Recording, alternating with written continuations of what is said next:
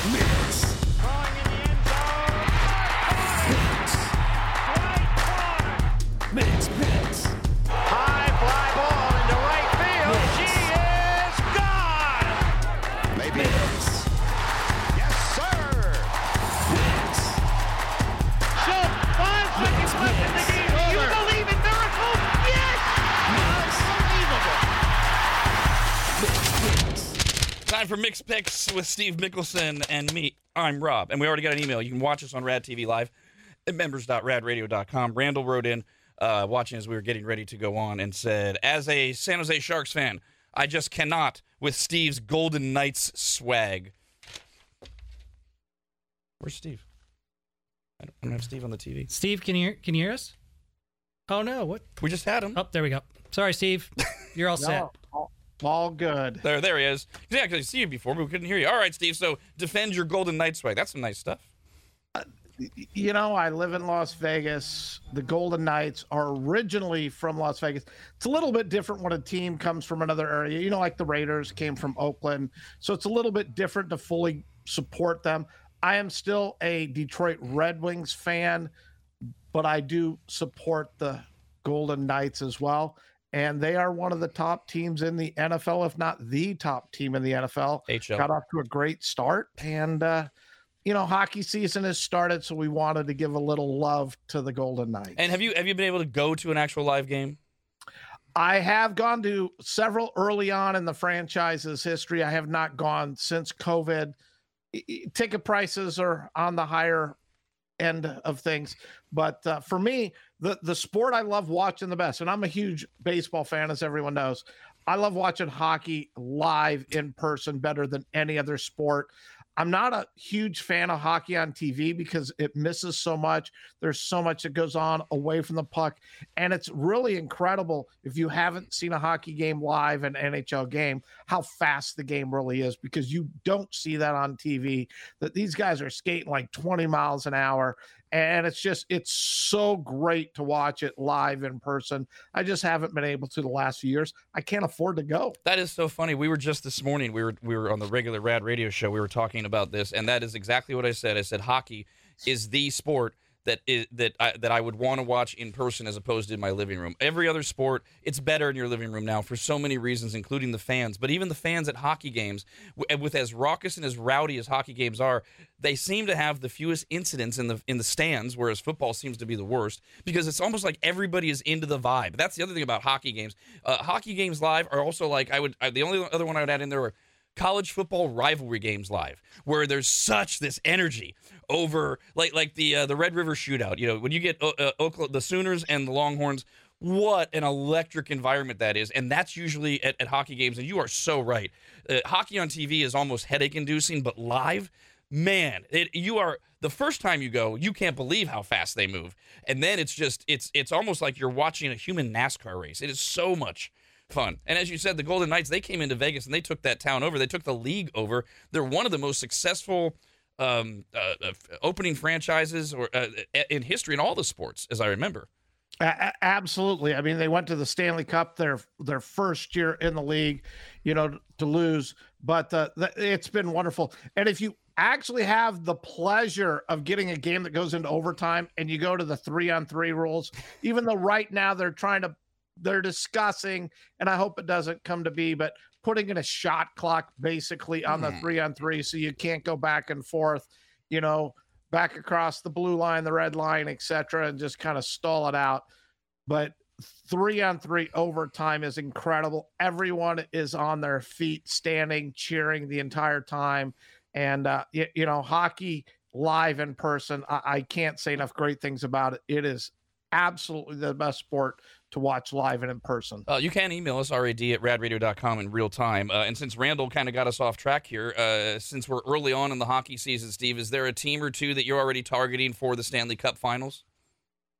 Well, I've gone into it. I really think the Golden Knights have a great chance of repeating here. Homer. You know, Boston Bruins got off to a great start, which is surprising because you thought they were going to go through a little bit of a rebuild. They're sitting at 12-1-2, best record in the NHL, again, which is a little bit surprising. But you look at the West, the Avalanche, the Stars, the Golden Knights are to me, the three best teams. Vancouver Canucks are playing really well right now, and they have been a surprise so far this season. But to me, I think it's the Stars, Avalanche, and Knights out of the West. And when you roll into the East, as I mentioned, the Bruins, the Rangers, I had high expectations for them going into the season. They've started the season nicely. The team that is a little bit surprising, Tampa Bay Lightning, a team we've all come to expect to be there in the end. Injury to their goalie early on. They're sitting at 6-4. Struggling to this point. They're not the team that we've known in the past. And Edmonton, there's another team. Everybody thought Edmonton would be one of the top teams in the NHL. And they're down with the San Jose Sharks. And it's sad. I know there's a lot of Shark fans out there. Several years ago, they were very good, but the Sharks have just fallen on tough times. They are like the Oakland A's right now. They have absolutely nothing to root for. Let's go get a draft pick. We got to rebuild, and you watch the Knights, and it's got to hurt because Aiden Hill was a goalie for the Sharks. They traded him to the Golden Knights for, I think, a 4th-round draft pick. Aiden Hill leads them to the Stanley Cup, and it's like, hey, look, we had that guy. We gave him away for nothing. So tough times for the Sharks. Watching Hockey Live came up on the regular show this morning, Steve, because I was talking about how I have found myself, it's been hard for me to stay as committed as I used to be to baseball. I do still watch baseball. I always am aware of what's going on in baseball. But there was a time not long ago I was watching baseball every night during the season, at least a game, and I didn't even care who was playing. But the game has just shifted. I did like it better this year because it got quicker. But in that void over the last few years, it's been filled by more basketball, something that I didn't watch. And I mentioned that hockey is that way for me still, because I don't like it on TV. I tune in when the playoffs start. But basketball, I've been enjoying over the last few years, and I've gotten more and more into it. I've never had a basketball team. And, of course, the Sacramento Kings have been really struggling. They were great when I first moved to Sacramento 25 years ago. And then we had the infamous Laker game. And then the Magoof brothers ruined the team intentionally. But they've really come back. They've built the Golden One Center, which is a fantastic venue. And the current owner is really committed to the team, the community. I love Mike Brown as a coach. And it's an exciting time to be a Sacramento Kings fan, especially today for early in the season. Since the game of, 2002, I forget the exact year, against the Lakers, Kings fans will always circle every time they play the Lakers, because until the Kings do the same thing to the Lakers that the Lakers did to them, regardless of the involvement of the refs, Kings fans are going to always want to see the Lakers destroyed. So tonight, the Kings play in Los Angeles. The game's on at 7 o'clock, and it's on ESPN. Perfect timing. De'Aaron Fox came back on Monday after 2 weeks of an ankle injury, scored 28. Kings won over the Cavaliers 132-120, gave Coach Mike Brown his 400th career victory. So overall, Steve, my impression is the Kings were even better than everybody thought last year they would be. And we all thought they'd be good, but they went far. And as long as, like everything else, right, healthy, especially De'Aaron Fox, I think they can go really far this year. What do you see for the Kings? I would love to agree with you. I just can't quite get there. I thought last year the Kings were a wonderful story. They had so much team chemistry with that team. It was amazing. It was a lot of fun to watch. The fans really backed this team. And it just shows when you're winning, the fans will come out. So put a quality product on the court. Don't complain about, we're a small market, we can't compete. You put a quality product on the court, the fans are going to come out. As long as you're competitive, they're going to watch, unless you're the Tampa Bay Rays. But you just, the Kings are playing better now. De'Aaron Fox came back in the last game. They've won 3 straight, going up against the Lakers team. Lakers are back up to 500. They've won the last 3. The West, though, is just the West is a tough conference. I mean, you sit and you look at the teams, the Nuggets. I mean, they could easily repeat. The Timberwolves are finally playing good. Dallas seems to have figured it out this year. Last year they traded for Kyrie Irving. They kind of went in the tank. This year they're coming back. They're playing well. Phoenix, we're just waiting for that. And the part with Phoenix is everyone looks, Kevin Durant is one of the top players in the NBA, but it seems like everyone keeps forgetting he's getting older. I mean, his window is getting smaller and smaller, and the Suns just, Kevin Durant, they're going to win. I'm curious if Durant's going to look back at his career and said, you know what? I never should have left Golden State. I should have stayed there. I could have won how many championship rings.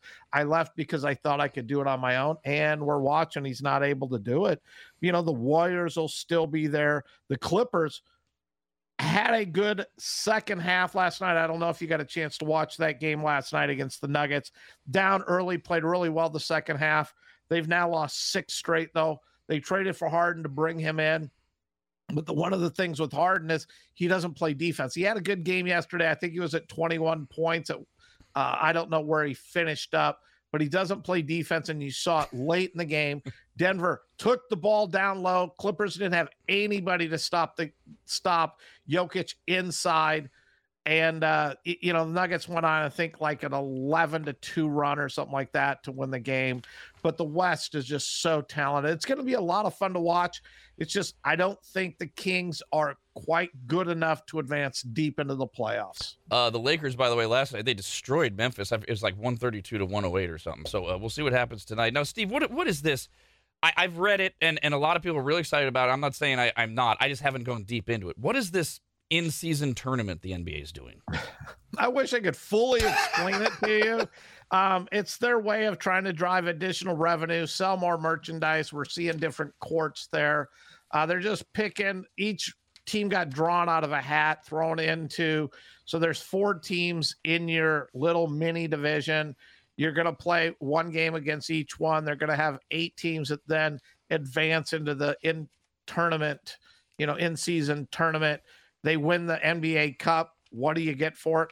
I'll be honest with you. I don't really know. I don't think it's going to advance you automatically into the playoffs or anything like that, or give you a number 1 seed, because that would be kind of messed up. I play the whole season. But if I had won the tournament, we automatically advance. So I think it's just their marketing way. Soccer does stuff like this, just their marketing way to try to pique interest during the season. But I have not dug deep enough to even pay a whole lot of attention to it. And one of my complaints is, take the Kings. Here's a classic example. They're playing the Lakers tonight. We know this is a huge game, and yet they have their in-season tournament game tomorrow night. So, it's a back-to-back, but now you're doing this.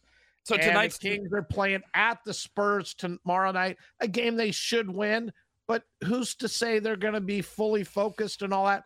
So you're having an in-game tournament, and you're giving it to a team on a back-to-back night after they play what the Kings would be their biggest rival the night before and have to travel to it. So, you got to get in, is the fairness of it. You're not getting the day off beforehand, and just, these are the things that I question. This is where I think I lost my ability to focus. Not interest, but my ability to focus as I was trying to learn about this a couple weeks ago. A buddy sent me the information. So how are they picking which games are... So tonight, the Kings and Lakers are not part of the Kings tournament schedule. How are they picking? No. What? I believe they sat down, grouped them together, and then looked at the NBA schedule and said, okay, this is where we need to pick our tournament game. They're trying to do them early because it isn't going to be a season-long type of thing. So they're picking the games early on, and this one happens to be they're with the Spurs. And, okay, it has to be played in San Antonio, so this is the first time they play in San Antonio. So here we'll make this the in-tournament, the game. And it's just... if you're a Kings fan, you got to complain, hey, whoa, hold it a second. We're traveling, we're playing our rivals, and we got to go on the road from a home game and play the next day. It's set up bad for the Kings as an example in this. And I know no matter how you do it, it's not going to be fair unless they throw them in a bubble and say, here, everybody's going to compete at this one location, which they can't do. But, these are some of the questions I ask. So I'm not that excited about the in-season tournament, which is why I haven't researched it all that much, because to me, it's kind of like, who cares? You're just taking regular season games, saying these count for something else. And I don't even think the players fully understand what's going on either. And my guess would be they get an extra, who knows, $500,000 if the team wins it. So it's a bonus to their paycheck to keep them motivated. But I don't even think the players are really probably taking it very serious. I will withhold judgment and research it more. It sounds gimmicky so far, but we'll see. So there's a lot of reason to be excited if you're a Kings fan, just because they're playing the Lakers tonight. And I think the most excited man in America is probably Al Michaels, because they finally have a legitimate matchup on Thursday Night Football tonight. Usually the Thursday night games just turn out to be not only awful because of the short week, but they're not even good matchups. We had the Bears and Panthers last week. I mean, who cares? I don't even think Chicago watched that game. But tomorrow we've got the Cincinnati Bengals at the Baltimore Ravens. But both teams are coming off just devastatingly odd losses. The Ravens this past weekend, who they have not been a good fourth quarter team for 2 seasons now under Coach Harbaugh. They squandered a 2-touchdown lead over the last 9 minutes. They allowed the Browns to score the game's final 16 points. Browns beat them 33-31. In the 7 of their last 10 losses, you got to go back to last season, the Ravens have blown 2 possession leads. In 7 of their last 10 losses, the Ravens have blown 2 possession leads. Sorry, I didn't read that correctly. They've lost 9 games since 2021 in which they've taken a 7+ point lead into the final quarter. Yet, through all that, they are 7-3. Steve, I have a hard time buying the Ravens as one of the powerhouse AFC teams. They're good, but they just seem to always not get there. What you're saying is exactly what I agree with there. You would think that the Ravens, 2-touchdown lead, double-digit lead in the fourth quarter. What do teams do? They run the ball. They run the time off the clock. They find a way to hold on and win. They rely on their defense to hold their opponents. Ravens have one of the best defenses in the league and have for many years. Ravens are, if not the top running team in the NFL, they are one of the top 3 every year. But yet, what makes a team strong in those late games when they have the lead, the Ravens have, and they can't find a way to win. And this is where my knock, it's hard to knock Lamar Jackson. He is a great quarterback. But this is where my knock to Lamar Jackson goes, is if the Ravens get down by double digits, I don't think Lamar Jackson is a good enough quarterback to find a way to bring the Ravens back consistently to win. Like you can see with, Patrick Mahomes, he can be down by 14 and no one panics in any way. But Lamar Jackson also, it seems that in these games, look, you only need to make 1 or 2 layup throws. Just move the chains, keep the other team off the field. And he just doesn't seem to be able to make those throws as well to keep their offense moving the chains, to run more time. And these are my knocks with Lamar Jackson. And it may not be him. It may just be the play calling that they're going to. But we watch it. And then, I don't know if you've seen the news, but Deshaun Watson broke a bone in his shoulder last week in the second quarter. So he is now out for the season, but he played the rest of that game, led the Browns to this comeback win. He's had an ankle injury. He hurt it also in that game. He's had a sore rotator cuff. So we watched and really injured Deshaun Watson lead this Browns team, which doesn't have a whole lot of offense, back to beat the Ravens, which is just head scratching in itself, going, how can that happen? If you had the Ravens as a bet, you were cashing that ticket early in the third quarter, and yet you threw your ticket in the trash. By the way, that's so Cleveland, right? Because the Browns fans, and I know you're a long-suffering Lions fans, they had to be excited after that win. They're not necessarily going to look at it like this is all Baltimore collapsing. They don't care. They're high on life, and then sure enough, they find out Deshaun Watson, who they paid a ton of money for, they've barely gotten any use out of because of the suspension. Oh, nope, his season's over. I guess we don't have any reason to have hope this year. Oh, and to take it a step farther, Deshaun Watson, the next 3 years, his contract is $63.9 million in 24, 25, 26. In a sense, you would say he hasn't now played in a couple of years because he was suspended by the league. He played a little bit last year. He's already missed like 3 games prior to this out of the 9 games they've played. So the guy really hasn't played in 2 years, and you're going to be paying him $64 million each season for the next 3 seasons. Incredible. His agent did a wonderful job. Hats off to him.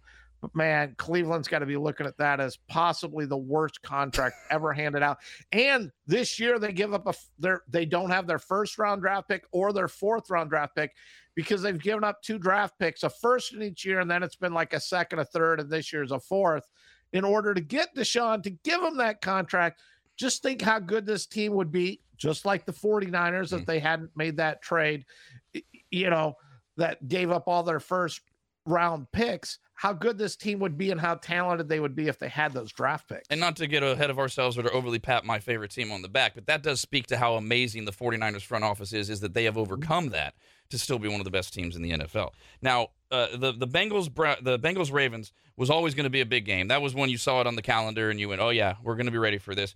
But even they admit now it's a lot more important. Bengals offensive coordinator Brian Callahan said on Monday that it's basically a playoff game as far as they're concerned because the Bengals lost at home to the Houston Texans, who we're going to talk about more later on when we get to their game this weekend, to push the Bengals to 5-4. That's technically right outside of the playoff spot. This is a team that a lot of people, we sloughed them off when Joe Burrow went down, said, oh, just shut down Burrow, just call it a lost season.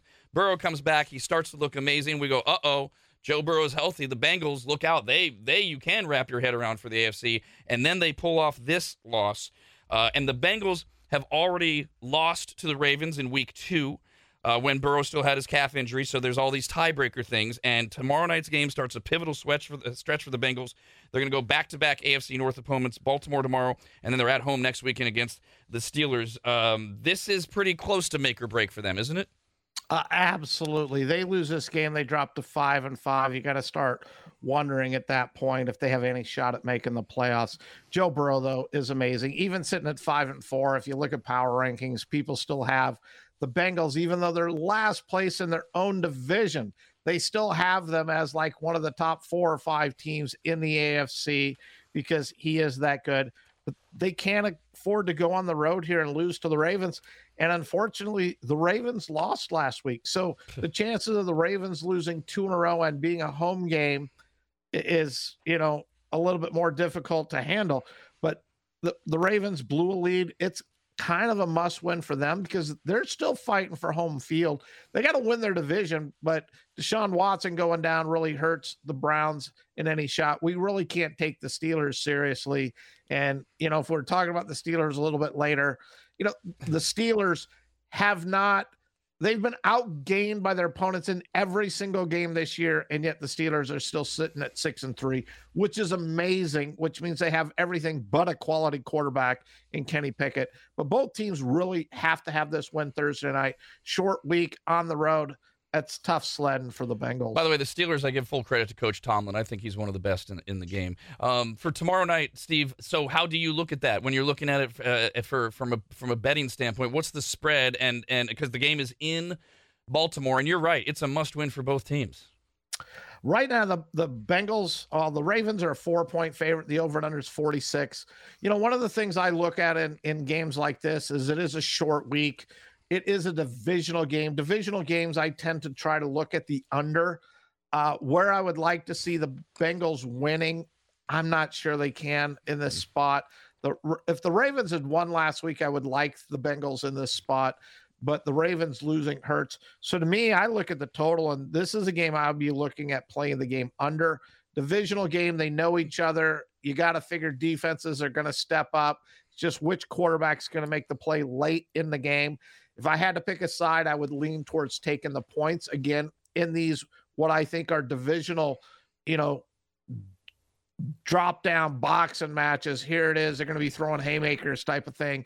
And so I would look at the points, but of the two, I like the under a little bit better. I think the game will be much more defensive as both teams really have to win this game. We got this email, rad@radradio.com from Nick. I mentioned that Al Michaels might be the happiest man in America because we've got a great matchup. It might be a terrible game, but it's a great matchup tomorrow night. And Nick wrote in and said, Al Michaels may be my favorite broadcaster of all time. His voice, his presence, everything is so regal, so human, and so powerful. But man, he sounds so miserable broadcasting these unwatchable Thursday night games. You can feel how miserable he is. It almost makes me wonder if the NFL actually hates him personally. Obviously kidding, but that's gone viral, Steve, that back to a couple weeks ago when Al Michaels had to promote, it wasn't the Bears-Panthers, it was another horrible matchup, and you could hear it in his voice. It was almost like he was looking at Kirk Herbstreit going, oh my God, I can't believe we have to do this tomato can game. And yeah, the games, because of the short week, often aren't quality, But how does the NFL screw up the matchups other than tomorrow night's game? They're so bad.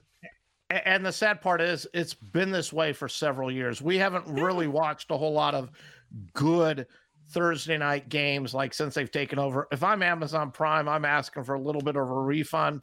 And look, we have to be able to do a little bit better in picking which games go on Thursday night. I know the NFL's goal is to put every team on like one game nationally type of thing versus only having all of the popular teams playing.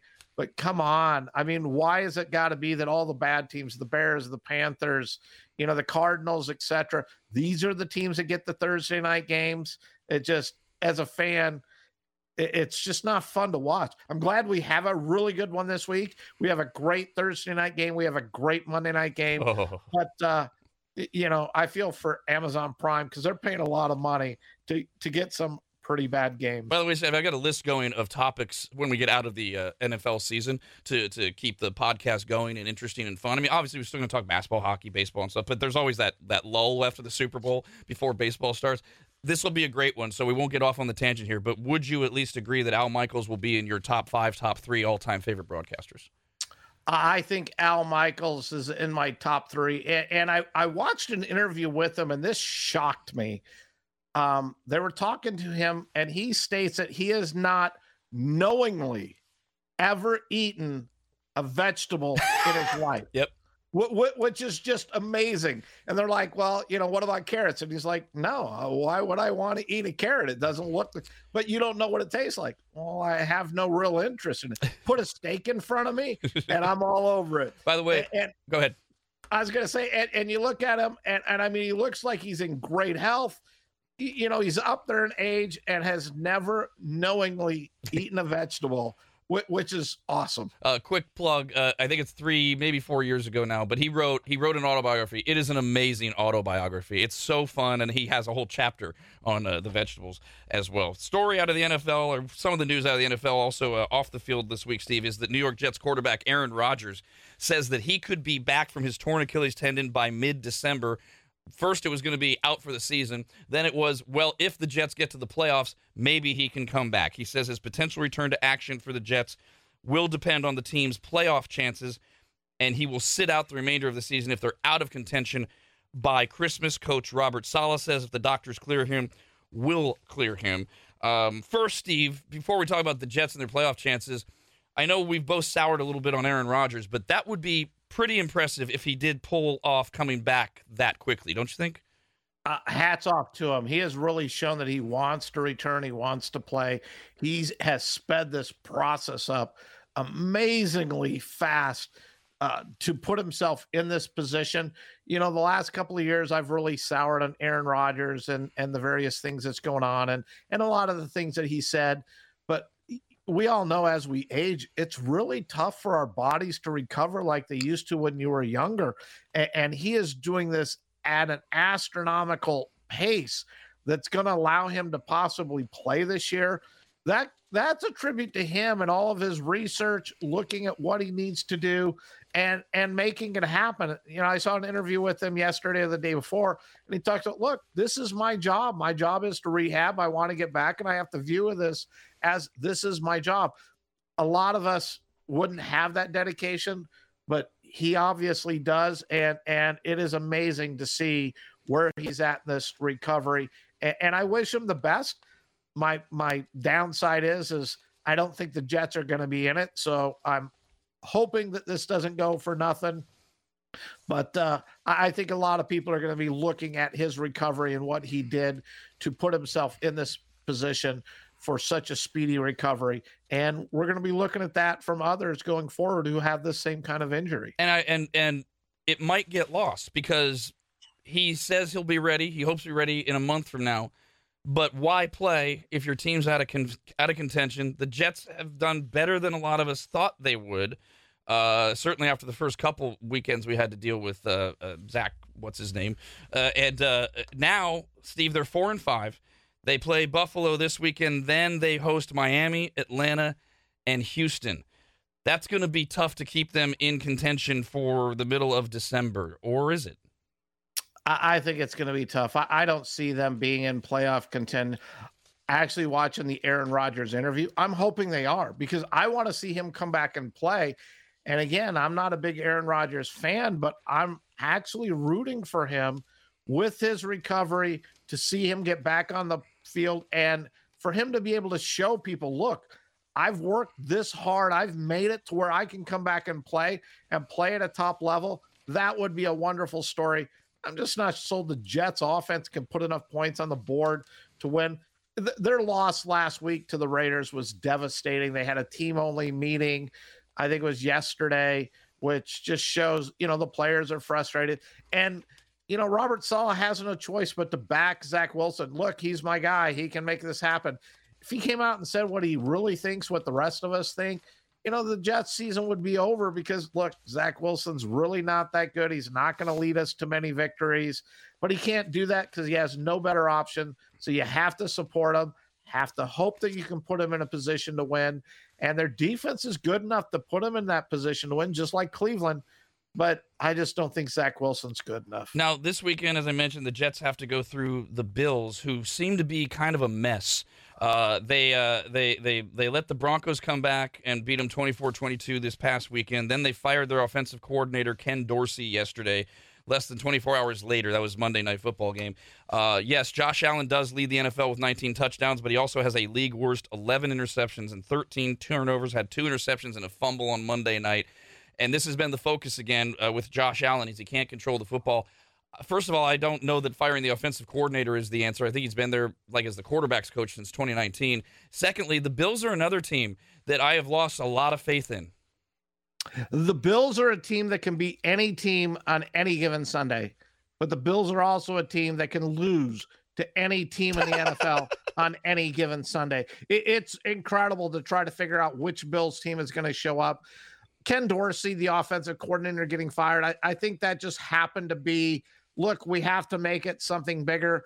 To me, watching the end of that game and the 12 men on the field for the field goal, don't they have a coach that sits up there and counts the players to ensure that they have the proper amount of players on the field? I mean, there's got to be some accountability there. And that same person is probably the one who watches the replays and calls down and says, hey, you need to challenge that play. But if you fire him, everyone's going to say, well, who's this guy? We don't even know who this guy is. So you got to make a statement. You got to take somebody out in a powerful position.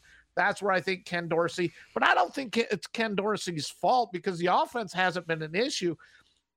And the offensive coordinator doesn't dictate the interceptions, the throws that Josh Allen goes off script and makes some really questionable throws. Not all of them are his fault.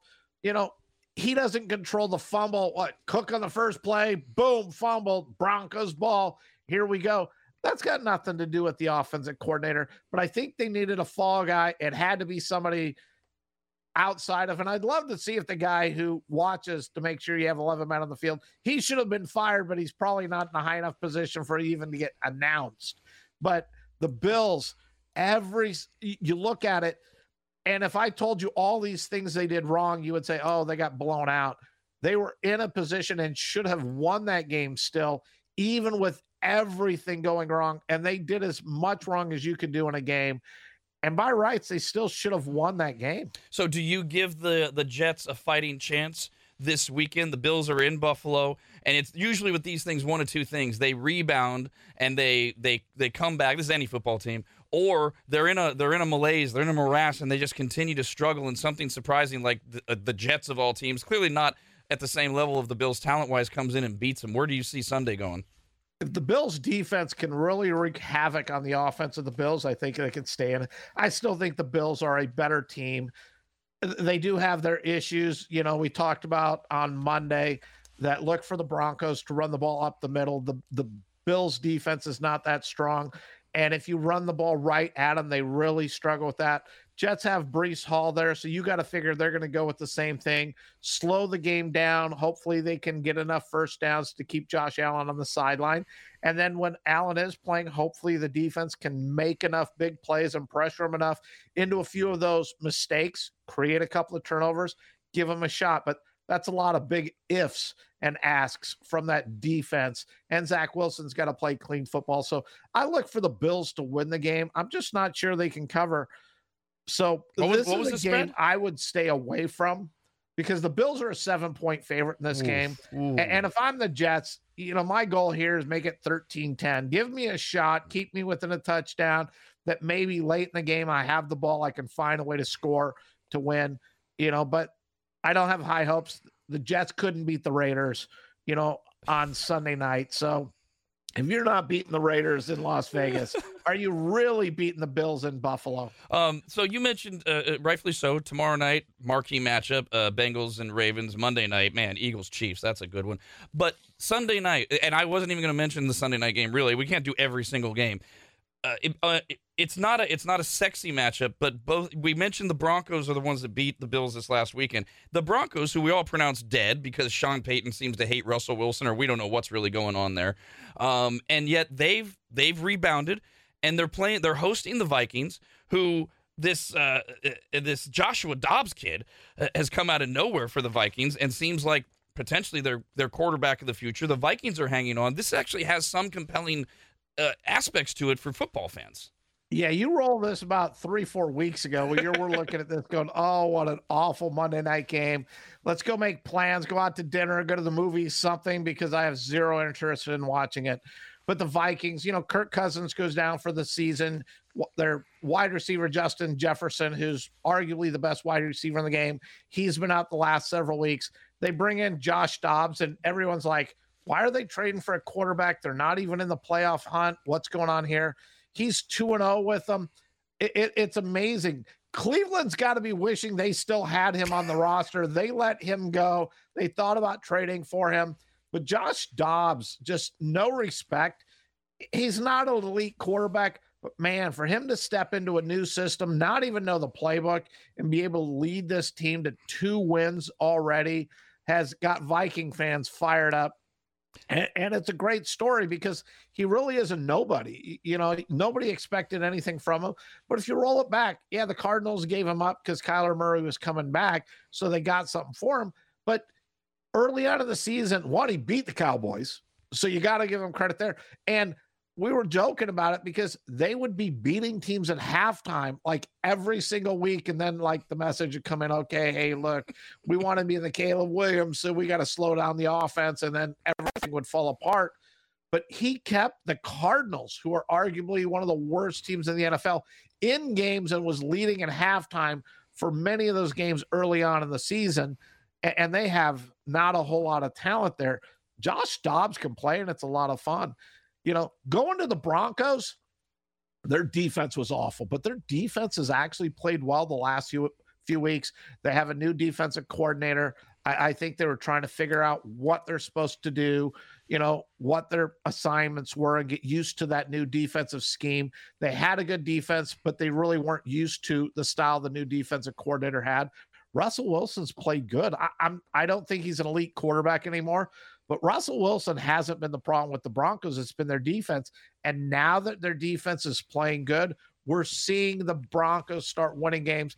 They should not have beaten the Bills. But you know what? A win's a win. Take it and go from there. That Josh Dobbs story, by the way, his very first game is such a great story. That wasn't an exaggeration by Steve, is that he literally didn't know anything about the playbook, didn't have time to practice at all. And if you've seen the documentary series on Netflix, Quarterback, you see how much work these guys put into preparing for each game. And these are guys that are on the team that know the playbook. And that was a fantastic story. We're going to circle back to the NFL in a little bit. There's a couple of other big off-the-field stories.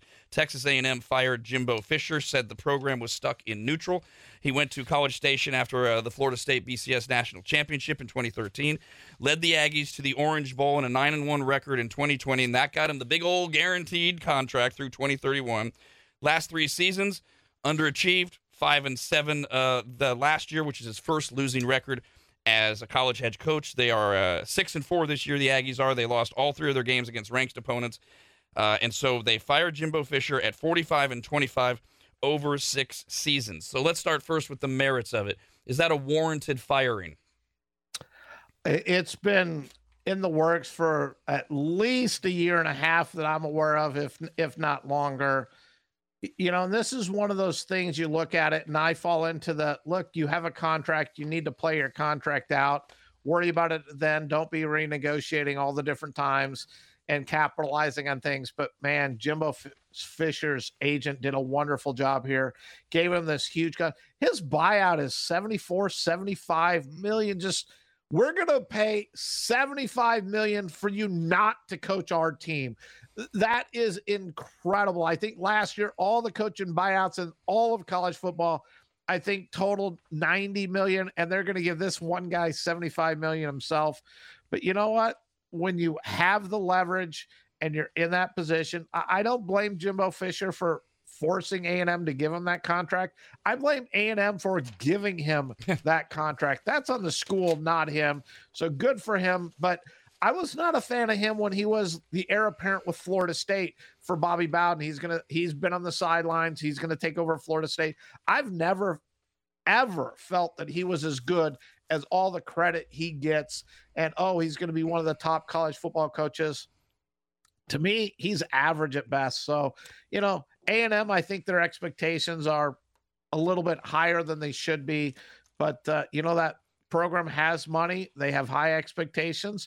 Let him go get a coach, and I'm curious to see who they're going to hire. Which brings us to Fisher might not be a very good coach, but he and maybe the allure of A&M certainly was pretty good at recruiting. Since 2019, A&M has signed 70 of the top 300 players by ESPN's rankings. That's the fourth most, behind three teams who have all at least played in a national championship game in the last 3 years, Alabama, Georgia, and Ohio State. They had the number one recruiting class in 2022. So the question becomes, the right coach is going to walk into a lot of talent. And of course, right away, Deion Sanders is mentioned because not only could he walk into all his talent, he is the expert when it comes to the portal.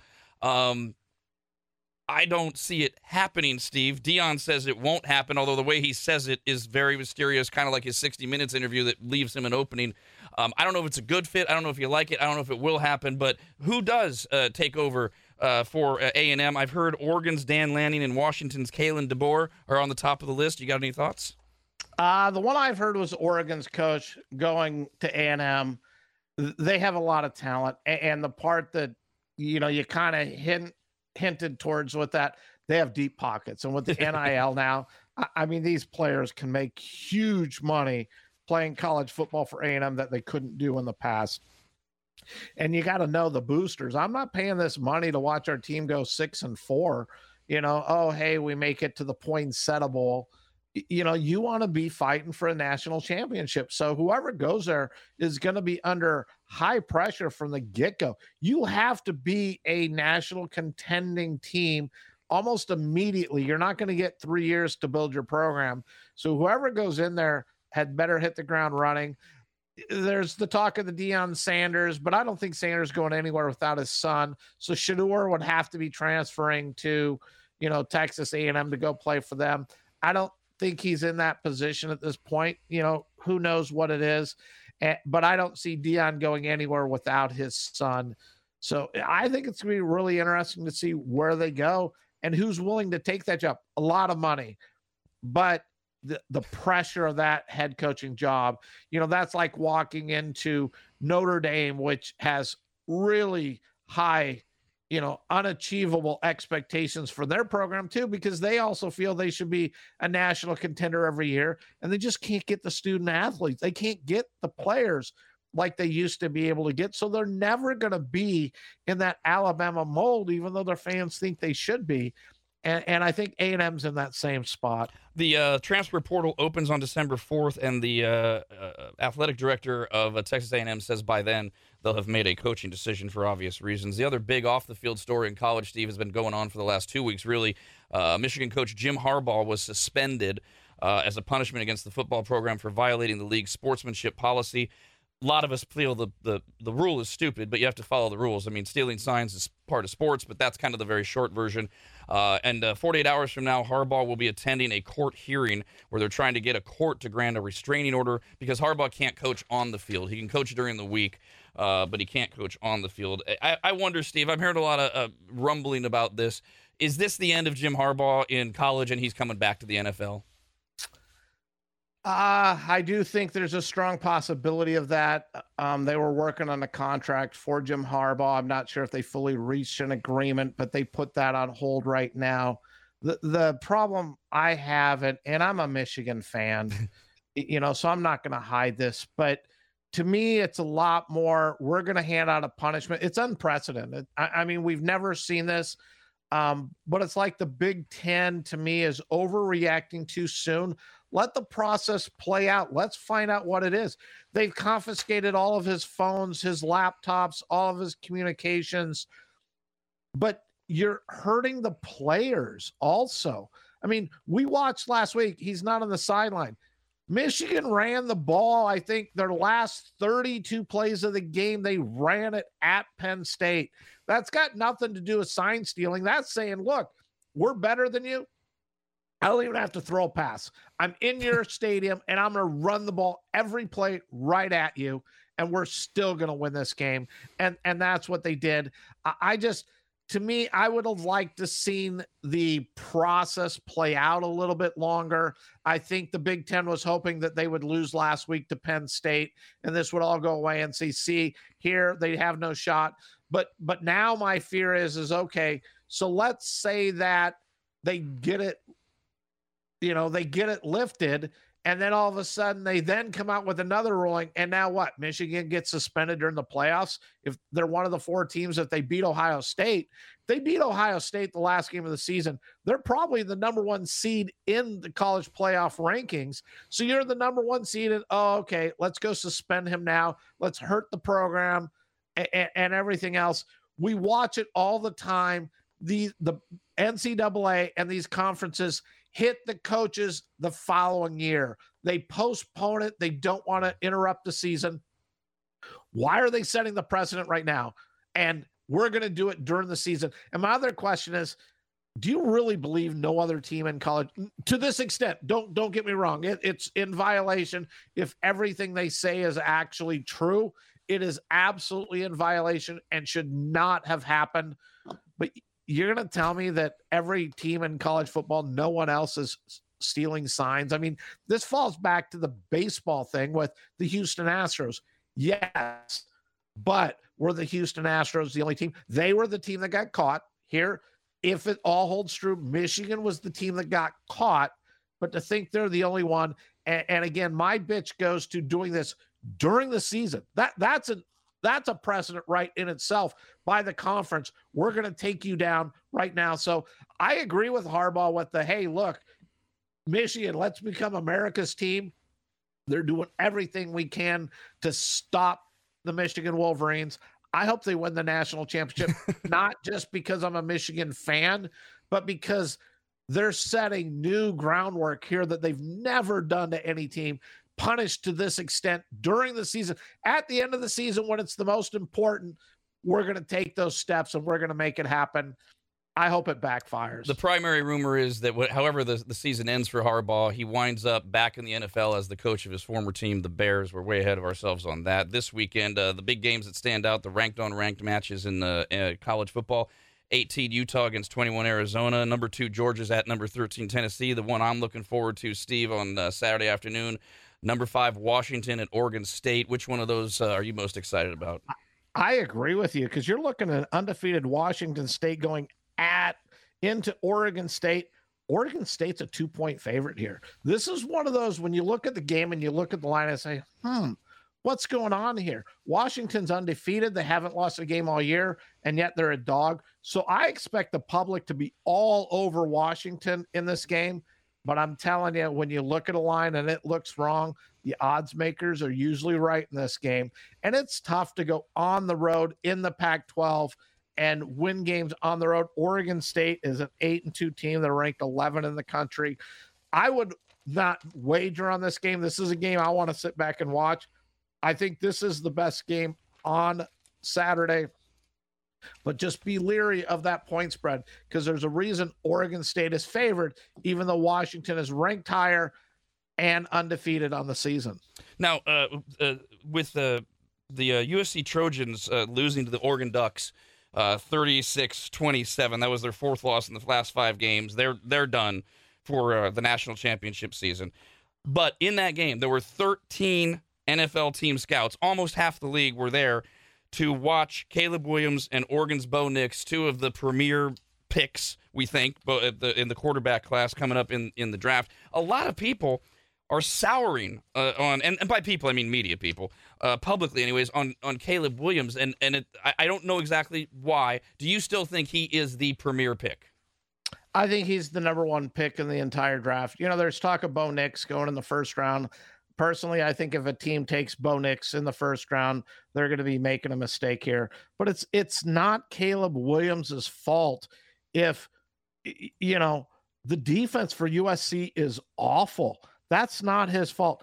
And to give you an idea, if you look at it, USC has given up in their 11 games 381 points in 11 games. UCLA, who's got one of the better defenses in the Pac-12, has given up 164 points.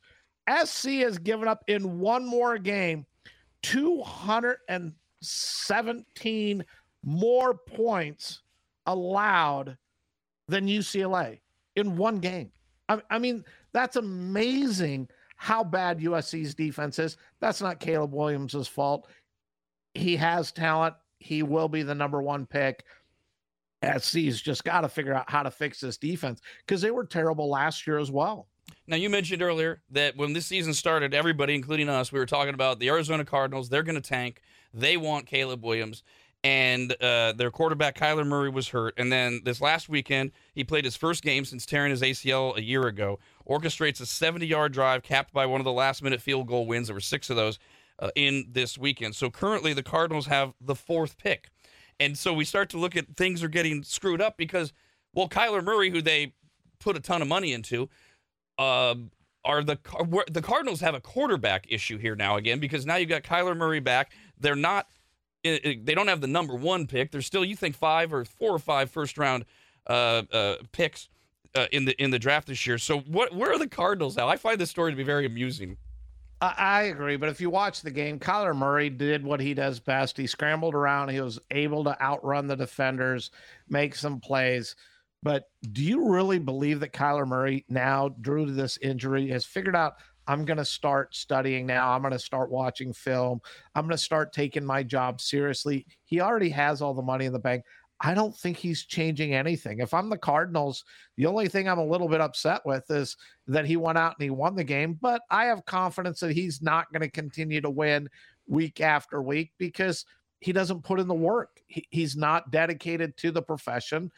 And it hurts in the sense that maybe they get the 4th, 5th, 6th draft pick now, but I don't think Kyler Murray's changed anything. This is one of the reasons watching that game that we all love to watch him play because he can do things other quarterbacks can't do, but he's not an elite quarterback, never will be an elite quarterback because he doesn't care about the job like he should. And if you're making millions of dollars, you should be dedicated, 365 days. This should be your life.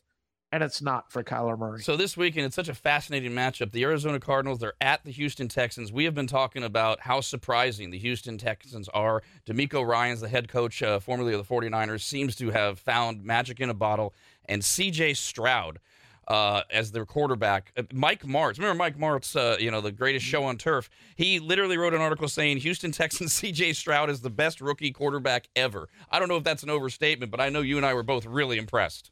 Yeah, I didn't have huge expectations for CJ coming out of college this season, but man, he has been phenomenal. And I compare him to Joe Burrow. Joe Burrow's rookie season by week 3, the Bengals weren't doing anything, but you could just see he was special. He had something. And CJ Stroud, the same thing. This team has no real talent on the Texans. I mean, if he's not there, they probably don't win a game. I believe they're 5-4 right now.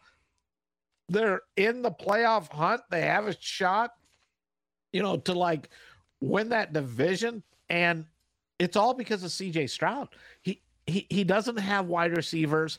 Doesn't really have a strong running game. His running back has been hurt the last several weeks, so he hasn't been fully healthy.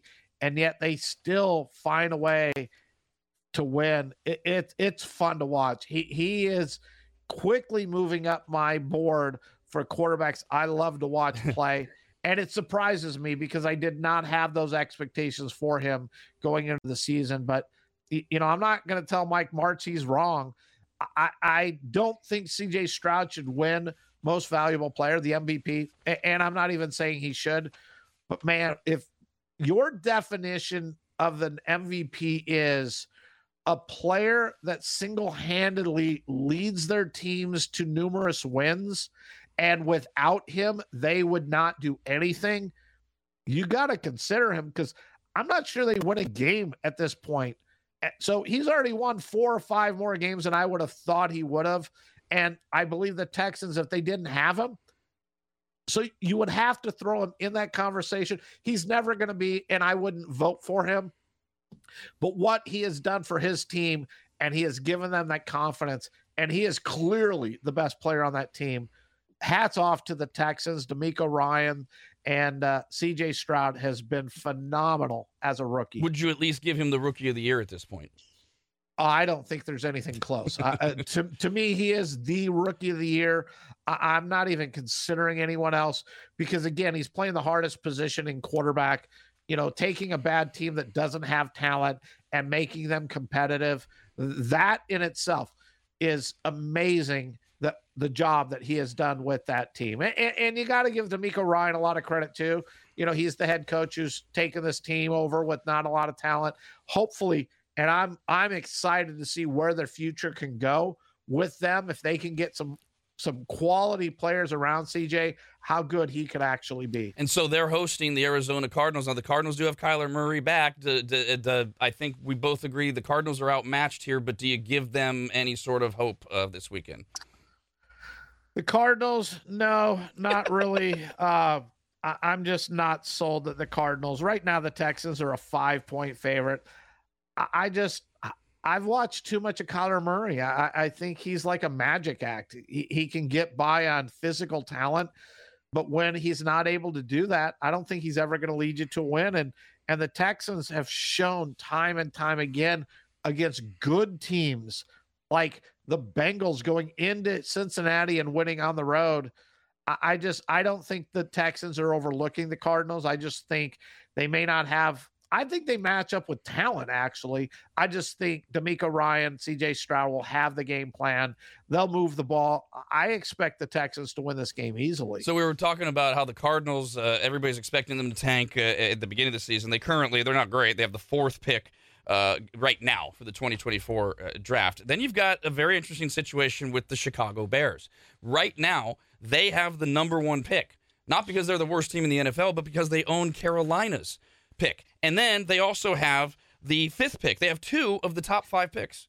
I believe they have the number 2 right now. Oh, do they? Okay. I believe they're sitting at 1 and 2 right now. Okay. They have Justin Fields, who they're bringing back. He's going to be starting this week against the Lions because they have to figure out if Justin Fields is going to be their quarterback going forward, or if they need to look at a Caleb Williams, and then who knows what they do with the 2nd pick, or hey, look, we're going to save on bonus money. We're going to pick Caleb 2nd because we don't have to pay him as much, and we'll go with someone else who we can get for cheaper. But they got to evaluate Justin Fields. And what a great situation to be in if this is the case, because if you decide you're not going with Justin Fields, I'd like to believe that one of the teams in the NFL would be willing to trade their 1st-round pick for a Justin Fields, because he also has shown a lot of talent and can play the game. He just needs to get in a system that works. The Bears system early on in the season was not set up for him. They wanted him as a pocket quarterback, didn't want design runs, didn't want to let him go. If I'm the Bears, I'm letting him go. Look, Justin, he's the only talent on that field. He's got nothing around him. I feel bad for him, but look, let's play to his strengths. Let's try to use him the way that he plays his best football. Some design runs, allow him to go, not keep him in the pocket and try to make him a pocket quarterback, because that's just not him. So we had an email here from Sid who said, ask Steve if the Bears should start Justin Fields against one of the best defenses after coming off having a dislocated thumb. Absolutely. And the jury to me is still out on the Lions defense. We watch, yes, they escaped with the win last week against the Chargers, and Dan Campbell, 4th and 2. We could try a really long field goal. Heck with it. Let's go for it because we can't give the ball back to the Chargers because the Chargers have scored a touchdown on their last 5 possessions. Think about that. The Chargers lost and they scored a touchdown on their last 5 possessions. That's 35 points in itself. Most teams don't lose when you put 35 up. They did it in 5 drives, still find a way to lose. To me, Brandon Staley should be fired, but it just shows how good Justin Herbert is. And again, it's not Herbert's fault. It's that defense's fault. But Detroit's defense, to me, is still suspect. They are much improved from being the 2nd worst defense in the NFL last year. But I don't think they're elite. And I think the Bears need to play them. They need to find out what they're going to have. They might have the number 1 pick, and you don't want to go Caleb Williams if you feel Justin Fields is your future. So you have to play Fields to get an idea. Is he your future? And if he's not, you still want to showcase him, show he's healthy, and he's worth the number 1 draft pick so that you can trade him to get more help on your team to go with a Caleb Williams if that's the route you're going to go. I thought of you yesterday when Sports Illustrated released their Week 10 power rankings. As a long-suffering Detroit Lions fan who rarely lets himself get his hopes up, would you agree at least with SI that the Lions, I know you said you don't think their defense is elite, but they've got the Lions in the top 5 of the league. Do you think they're one of the top 5 best teams in the NFL right now? I'm not sure I'm quite ready to put them quite there. I still think the 49ers are better. I think the Eagles are better. I don't believe the Cowboys are better. And I know there's a lot of Cowboy fans out there who are probably going to get on me for that statement. I think the Chiefs are better. Those are the 3. That's who SI has: the Eagles, the Niners, the Chiefs in that order, and then the Lions. They thought the Ravens were behind them and the Bengals were behind them. I don't think the Ravens are behind them because we watched the 2 teams play, and the Ravens absolutely destroyed the Lions. I think the Lions can play physical enough with the Dolphins to stand. So I have the Lions probably right in that 5-6 range. I don't know if I drop them down to 7, but I think they are a serious contender. I love what their coach does, and Dan Campbell. He makes some decisions, but the players absolutely love him. I think their offense is really creative, and they have a lot of weapons there. I'm just not sure their secondary is good enough and elite enough to compete with the 49ers, the Eagles, and the Kansas City Chiefs in order to be able to beat those type of teams. I'm curious, with the Lions at home and the Bears being so bad, how much are the Lions favored by this weekend? The Lions are down to 9 right now. They opened as 11-point favorites. It's down to 9 with Justin Fields.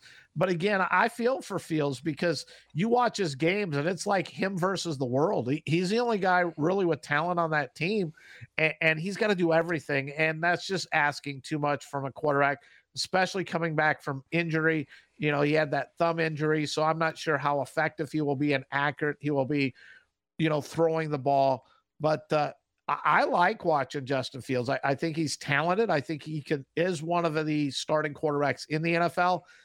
The Bears got to find out what if they want him, and if they don't, they have to make him look good enough to get value for him. So between Fields coming off the injury but your lack of total confidence in the Lions defense, how do you feel about, could the Lions cover that spread? Because outside looking in, I'm like, wow, that has some potential.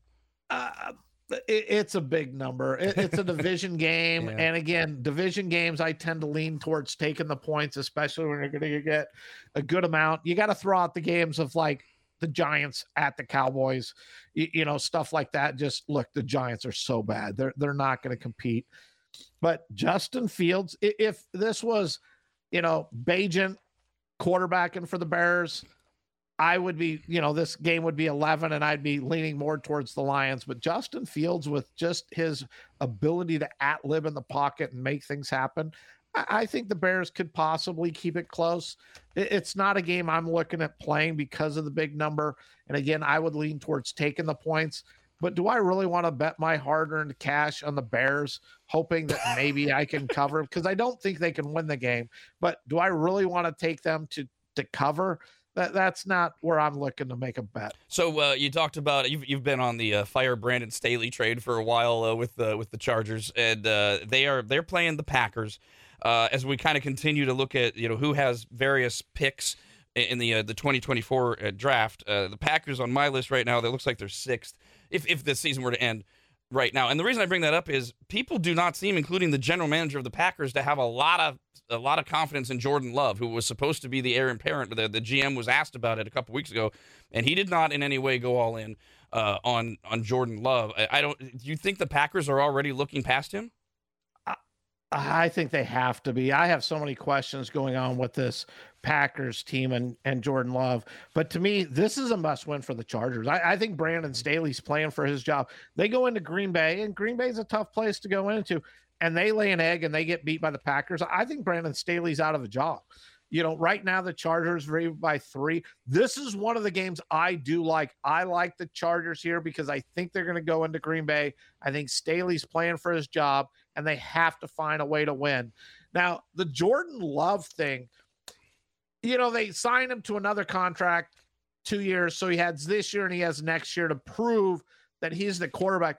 The thing that amazes me, and I said this early on in the season, I really felt that the Green Bay Packers needed to find out what they had in Jordan Love. And I watched game after game, and they continue to call a conservative game. They don't allow him to open it up. They haven't opened up the offense yet. He can at times make some incredible throws that you sit and you're like, wow, 5 or 6 quarterbacks in the entire NFL can make that throw.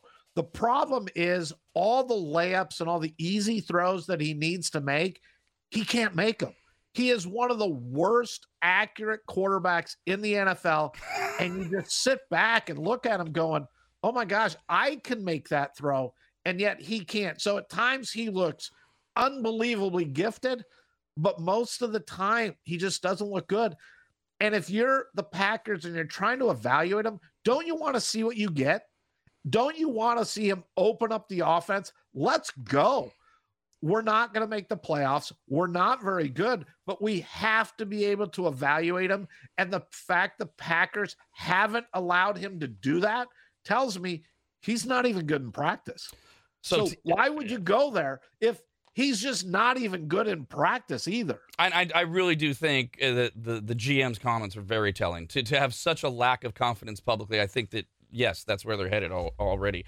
Teams that are taking a break this weekend, bye-week teams include the Saints, the Falcons, the Colts, and the team that really needs it. How the mighty have fallen. The New England Patriots, what a mess. You called the Raiders a dumpster fire at the beginning of the season. I'm not sure that's not on the head of the Patriots at this point. They're benching Mac Jones for the second time. They did so against the Colts last Sunday towards the end of the game. After that loss, head coach Bill Belichick hinted that he might be staying on the sideline. No announcement yet. They are 2-8.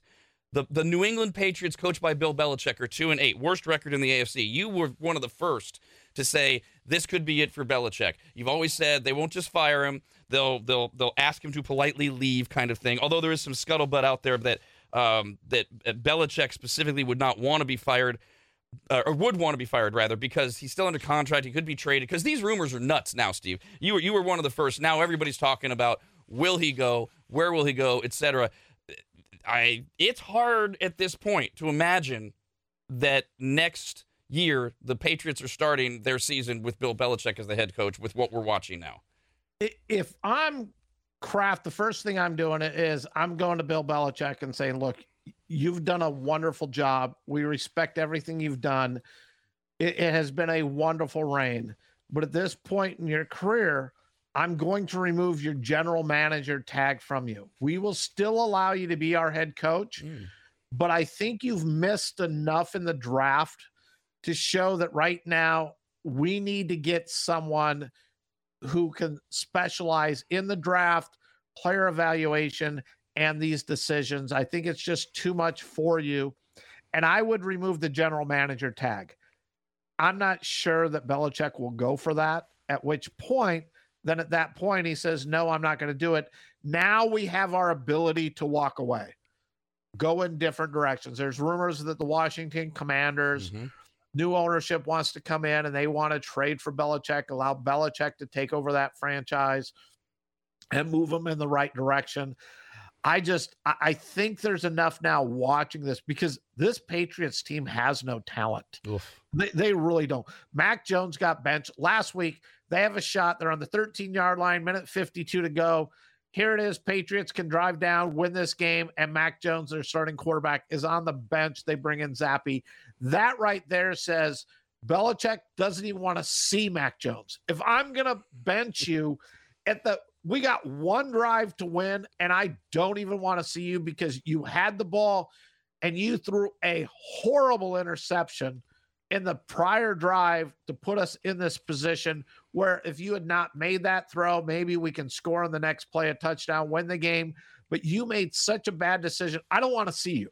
So I believe that Mac Jones is done for the season and is probably done as a Patriot if Belichick comes back.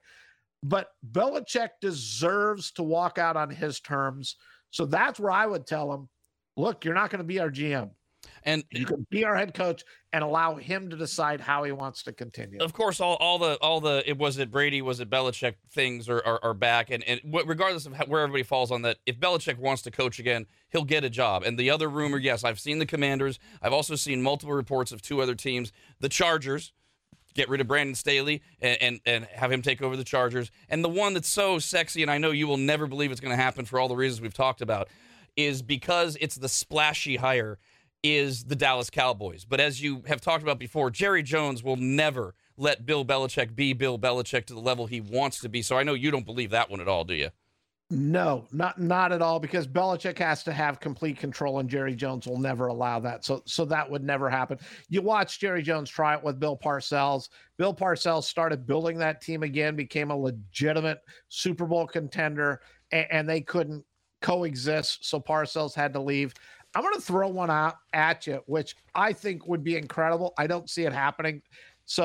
But Tom Brady is looking and is probably going to become a part owner of the Las Vegas Raiders. Right. Everybody talks about that rift. What if Belichick went to coach the Raiders and Brady's the owner? Now suddenly you got to look at it, go, yes, I get Brady's stance of, look, I want to show I can win this by myself, and I want to prove that I am the greatest quarterback of all time, which I believe he has done. But wouldn't it be awesome to see Belichick come coach the Raiders with Tom Brady as an owner, which you got to believe he's got to sign off on it and make that happen. And suddenly everybody goes, oh, maybe the Belichick-Brady thing wasn't as bad as the media made it out to be. Maybe there really is a lot of respect between the two that the media just doesn't want to admit. So for me, that would be the wonderful story and the big headliner in a splashy city of Las Vegas. Belichick to the Raiders. Let's bring it on. Great story, and especially the first time the Raiders play the Patriots. The whole story will come back around. By the way, speaking of the Raiders, they had played one of the most boring Sunday night football games in history. They beat the Jets 16-12. It was all field goals. I tried to talk you into this on Monday for Raider fans, and you said no. There's no hope. The Raiders, they're rejuvenated with Josh McDaniels gone.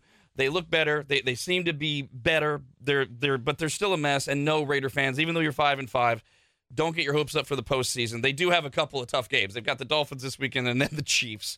Then they've got the Vikings and the Chargers, and then the Chiefs again. So when I looked at the schedule more, I went, yeah, he's probably right. Is there minus the dream of Belichick and all that? Where should Raider fans be? Happy that Josh McDaniels gone. He cost you your season. Look, let's get through it. Let's have a decent finish to this. Antonio Pierce might be the answer. I mean, he's won 2 games. Let's see what he can do now that the schedule has gotten a lot tougher. But we knew the Raiders were going into the soft part of their schedule for like the last 5 games or so. They're at 500, but just be thankful, if nothing else. Cling to Josh McDaniels, no longer our head coach, and we now have a shot to build, grow, and hopefully become a competitive team in the NFL. And you just got to hope that Mark Davis, and I get to ownership, is so big for all of these different teams. For you to really be a quality team, you have to have a quality owner.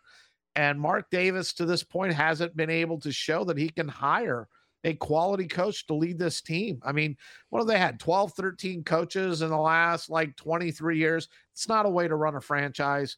Find a guy who knows what he's doing, stick to him, and hopefully the Raiders can turn it around. They can make a great hire. and they will become the Raiders that we all knew through the 60s, 70s, and 80s and into the 90s. That, if you're a Raider fan, you just want to be, competitive again.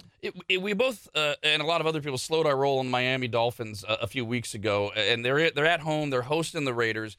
If the Raiders went into Miami, I mean, it's a huge story if they win. And then you really start to wonder what's going on with that franchise and with the new head coach. Even if they're just competitive, it might be a pretty good story. And I don't know what to make of the Dolphins. They're in that list with me with the Bills and a few other teams.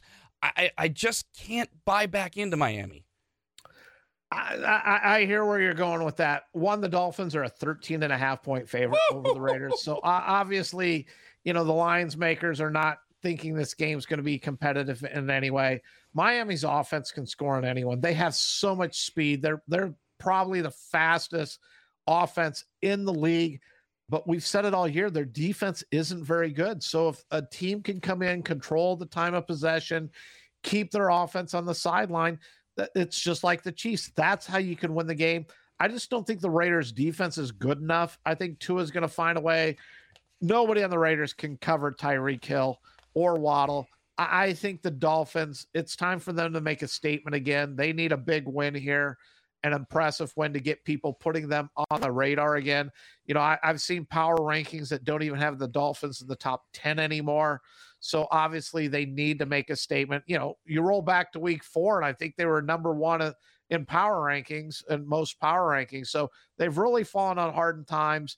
And to me, this is a statement game. The Dolphins need to go out, hang 40 plus on the Raiders, and show that they actually are a pretty good team. So a team that needed the statement game last weekend was the 49ers. They lost 3 in a row. They were banged up. They had a week off. Then they had to travel to Jacksonville. I say Jacksonville's a playoff team. They're not an elite team. They're better than most people give them credit for, but we're starting to learn that. And that wasn't even a game. Niners go 34-3. Look like the 49ers of the first few weeks. Is that enough to make everybody go, okay, all right, the 3 games in a row loss, that was an anomaly, and now the Niners are back? I think the Niners showed that when they're healthy, they are clearly the best team in the NFL. That was my best bet of the week last week. I loved the Niners in that spot. I know they were going on the road into Jacksonville, but just get them healthy. They are clearly the best team in the NFL. We saw that. And Jacksonville's they're like a 9, 10, 11 team in the NFL. They're not a bad team. They're going to make the playoffs. They may win a playoff game, so it's not like they're a bad team. And the 49ers went in there, destroyed them, and just showed that they are the team that we saw early on in the season. And again, as long as the 49ers stay healthy, I just don't see anyone beating them. Now, the Niners host Tampa Bay this weekend. And then next week, they have to go to Seattle. And Seattle, not only rivals, division rivals, better than most people expected this year. So this, to me, is, again, one of those potential trap games where the Niners are looking past the Buccaneers, who, Baker Mayfield, they're 4-5, and they can't do that. No, they can't do that. You look, right now the 49ers are a 12-point favorite, so this really falls into that trap game. They're viewing it as the 49ers have to roll them. Tampa Bay's got a good defense, not much on offense.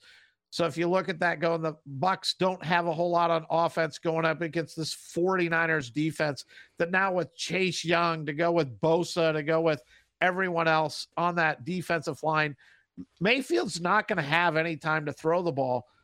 But are the 49ers really going to go out and roll them? They should, because they lost 3 straight. They had a big win last week, and they need that momentum going into the Seahawks. But this is one of those trap games. I can easily see the 49ers overlooking Tampa Bay, preparing for Seattle, because anybody who thinks they're not even looking at Seattle, I think is wrong. Human nature is that's their season. If they lose to the Buccaneers, it doesn't do a whole lot to their season. They lose to the Seattle Seahawks, it does do a lot to the standings and their ability to win that division. So to me, I think it has the potential for a trap game.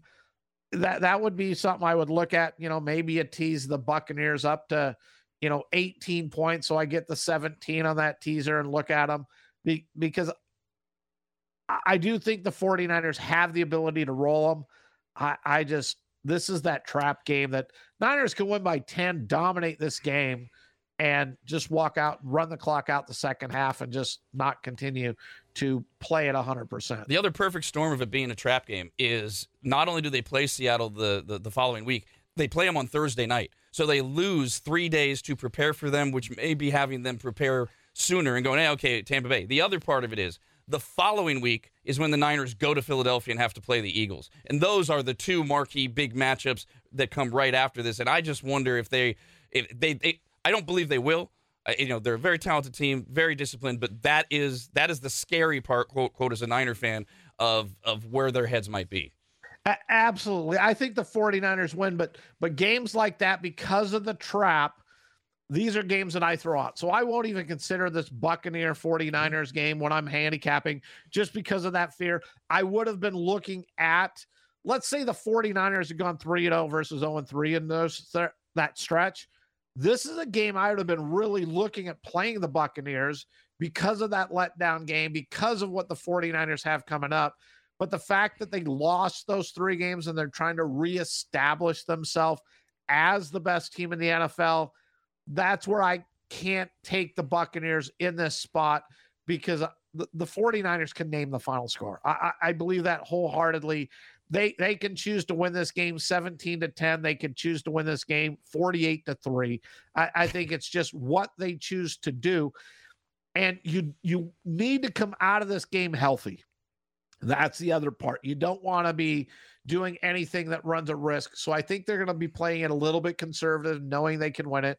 And I do believe they're preparing for the Thursday night game against the Seahawks. So Week 10 starts tomorrow night with a great matchup on paper of the Bengals at the Ravens, and then it ends with the matchup of the weekend, Monday Night Football. What a score for ESPN. It's a Super Bowl rematch. The Kelsey brothers are facing off. The Philadelphia Eagles are at the Kansas City Chiefs, and this is a big one, Steve. Yeah, it is. I'm excited about this game. Right now, the Chiefs are a 2.5-point favorite. To me, this is just, who do you think is going to win the game? The 2.5 points probably isn't even a factor in it. If you like the Chiefs, you lay the 2.5. If you like the Eagles, you just take the Eagles on the money line to win the game, and that's how the betting's going to flow on this game. The Eagles are really talented. I just haven't been sold on them. I just don't think their offense has been in sync the entire season long. And going into Kansas City is a tough place to win. So I like the Chiefs a little bit in this game. I got to see how it plays out and how the line moves. For me to look at the Eagles, I would probably I need the 3 to even consider the Eagles. But if you can give me the Eagles plus 3, I would be tempted to look at the Eagles. I just, as a fan, really hope that this is just a great game. It's going to come down to a field goal either way. If it gets to 3 on the Eagles, you might want to look at teasing them up to 10 and just say, hey, look, let's just keep the game close. We may not win, but I don't think the Eagles are going to lose by more than 10. So, a lot of different ways to look at betting on a game like this. But as a fan, what a way. Hopefully it's a great game. It's a 1-score game. I'm hoping it comes down to a score late, like another field goal, in the final minute of the game to determine the winner. And those are the games I like. So as long as we're talking sports betting, we got a few emails here, rad@radradio.com. And Dimitri wrote in and said, how does Steve pick a game winner with 2 terrible teams, even with a 3-point spread? And he had a couple of examples, like a couple weeks ago when it's like the Panthers and the Bears, or this weekend he thinks that the Packers and Chargers, he's already got them as terrible teams. Or what do you have a formula for how you do it, or do you just stay away from them? What goes into those matchups?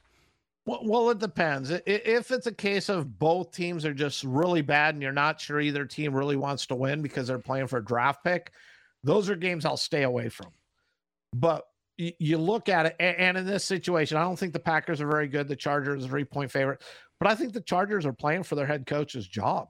I think the Chargers are extremely motivated. I believe their front office and their team still believes they are a playoff team.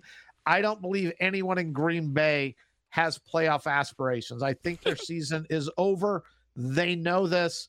And so when you have one team that I feel is going to play as their season rides on this game, versus another team that, yeah, our season's over, doesn't really mean anything. Those are the two bad teams that I like to play, and I like to take the team that I feel has a lot of incentive to win.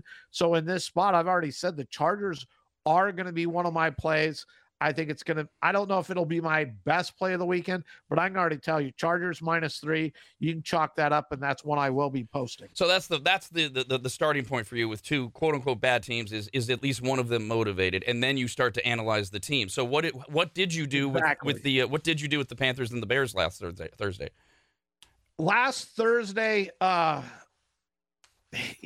was looking at it as, God, I just am not sold that the Panthers are any good. And not that the Bears are either, but home games, short week, Bears aren't traveling. So I'll tend to lean towards the home team on Thursday night games for those reasons, because I'm not a big fan. As a fan, I love the Thursday night game. It gives me another game.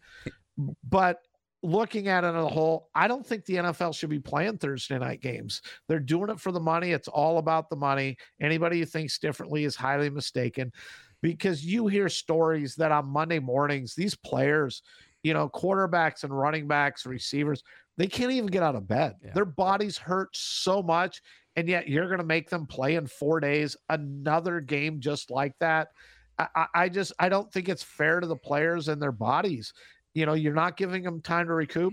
I'm not a doctor. I could be totally wrong in all of this. Just looking at it as, I'm up there in age. When I go work all day in the yard and dig and do all these things, and then next morning, my body hurts. I can't even imagine 300-pound linemen tackling me and landing on me. So you got to believe their bodies hurt, and to make them come back in such a short turnaround. So I'll always look at the Thursday night, the home team, and then find out if it's a divisional game or anything like that. And then you get into does one team need it a lot more than the other? Is there more motivation for a team? And then, you just get into trends. Another one on sports betting, and this one goes to something you've been talking about for years, and boy, are we seeing parity in the NFL this year. I mean, every weekend. This past weekend was almost absurd, but this season, there was at least a couple every time of like, how did that happen? And you always say parity in the NFL, and so this is the way Adam looks at it. Steve, it seems like the public and the pros are about 50-50 this year, especially when you consider the highest bet teams each week. The pros tend to prevail at the end of the year, but do you think parity in the league is bringing the betting public closer to the pro bettors this year, especially with so many 3-point or less wins this year? Yeah, I mean, that's a good question. I believe that through the course of everything, you have your best teams, but when you throw the spread in it, it's going to even out. If you go 10-7, 11-6 against the spread, you've had a really good season. And man, you see these games, and these teams should win by a lot more, and they just don't. The thing that's gotten me over the last few weeks is the public's been right on a lot of these afternoon games. We've watched it, and the Cowboys are going to win, the 49ers are going to win, and the morning games have been much more of a mix. But to me, the last 3 weeks or so, those favorites and those public teams in the afternoon games have been coming in like clockwork. And, the public's definitely been right on it. But overall, if you, the road teams, the home teams, the favorites, the dogs, they're all going to seem to be in that 54, 53%. So it's kind of, you got to pick your spots. You can't be playing them all because it's too hard to handicap. But it's gotten a lot more difficult because there is so much more parity. I've been doing this for 30 years, and the games now that come down to just the last field goal. And I think the NFL has a lot to do with it. And, I could take us down a rabbit hole because the Commanders, case in point, Commanders last week, key third down play, running back takes it. And if anybody was watching that game, takes it, dives for the first down yard marker. You see it. You see the sideline view from the marker, and he goes right over it. Then they go and they mark the ball 1.5 yards short. And They put him in a 4th down. Yes, the Commanders were able to overcome that, but man, now with all the angles and everything we see, and this is my bitch with sports, and it's why baseball, I love baseball. I think baseball was much better to watch this year. but get the strike zone off my TV and don't let me know when they've blown calls, because I become irritated, which is why 5-6 years ago, I was never for using technology. I am so for it now, because if you're going to show me, I believe every fan, every player, every coach in the world just wants the calls to be correct. But the problem is we see so many calls now that are wrong, are bad calls. Should have been holding, wasn't holding, should have been defensive holding, but they call pass interference, even though really after 7 yards off the ball, nobody touched them. That's becoming my gripe with games watching, is there's so many calls that affect the outcome. And I think the NFL wants those games to be close, and I think the NFL is somewhat using these to keep the parity, to keep the games close, to give everyone a shot. And that irritates me. I'll be honest with you. That irritates me. A week from today, Steve, big double work day for you. Usually we have Steve on the regular Rad radio show on Mondays and Fridays during football season, but there is no Friday next week. It's the day after Thanksgiving. So he'll be on Monday with us, as always. We'll review briefly, nothing like what we do here on the Mikks Pikks podcast, the events of Week 10, get ready for Monday Night Football. And then he'll be right back with us on Wednesday so we can go over the Thanksgiving games and any big games from the weekend. And then, yes, we will be here on Thanksgiving Eve to really dive in to the Thanksgiving games and all the big games of the weekend. So thank you for another great podcast, Steve. We're going to talk to you on Monday on RADRadio.com, and we'll be back here a week from today for the Mikks Pikks podcast. Thank you. Have a wonderful week, everyone. It's out of here!